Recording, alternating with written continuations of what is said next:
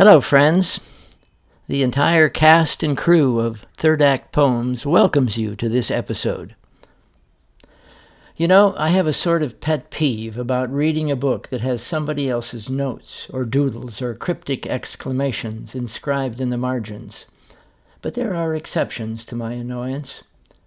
And here is one called Not to be Confused with Scribbling. It's dedicated to our little granddaughter, Freya.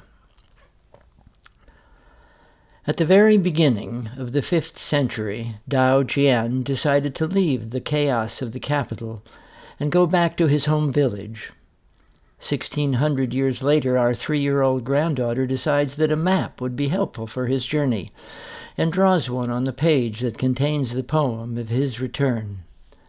The route is full of hazards and perils, a long and winding road looping around towering mountain ranges, twisting through ancient forests, crossing over great river gorges, traversing trackless desert immensities.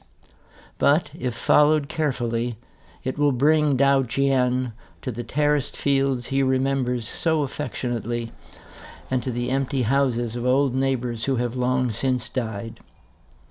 He will grieve over the changes time has wrought and brood about his own inevitable great transformation, but will find that all he needs to calm his fears and bring his spirit back to life is to let go and forget it all with the help of a little spring wine.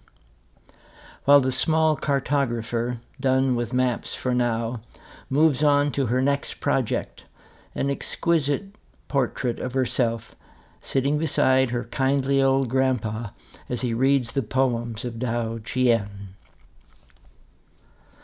I believe there is another poem over which she'd drawn a picture of either a cherry tree or a large lollipop. I'll check it out and tell you later. This is Buff Whitman Bradley. Thanks for listening in, and adios until next time.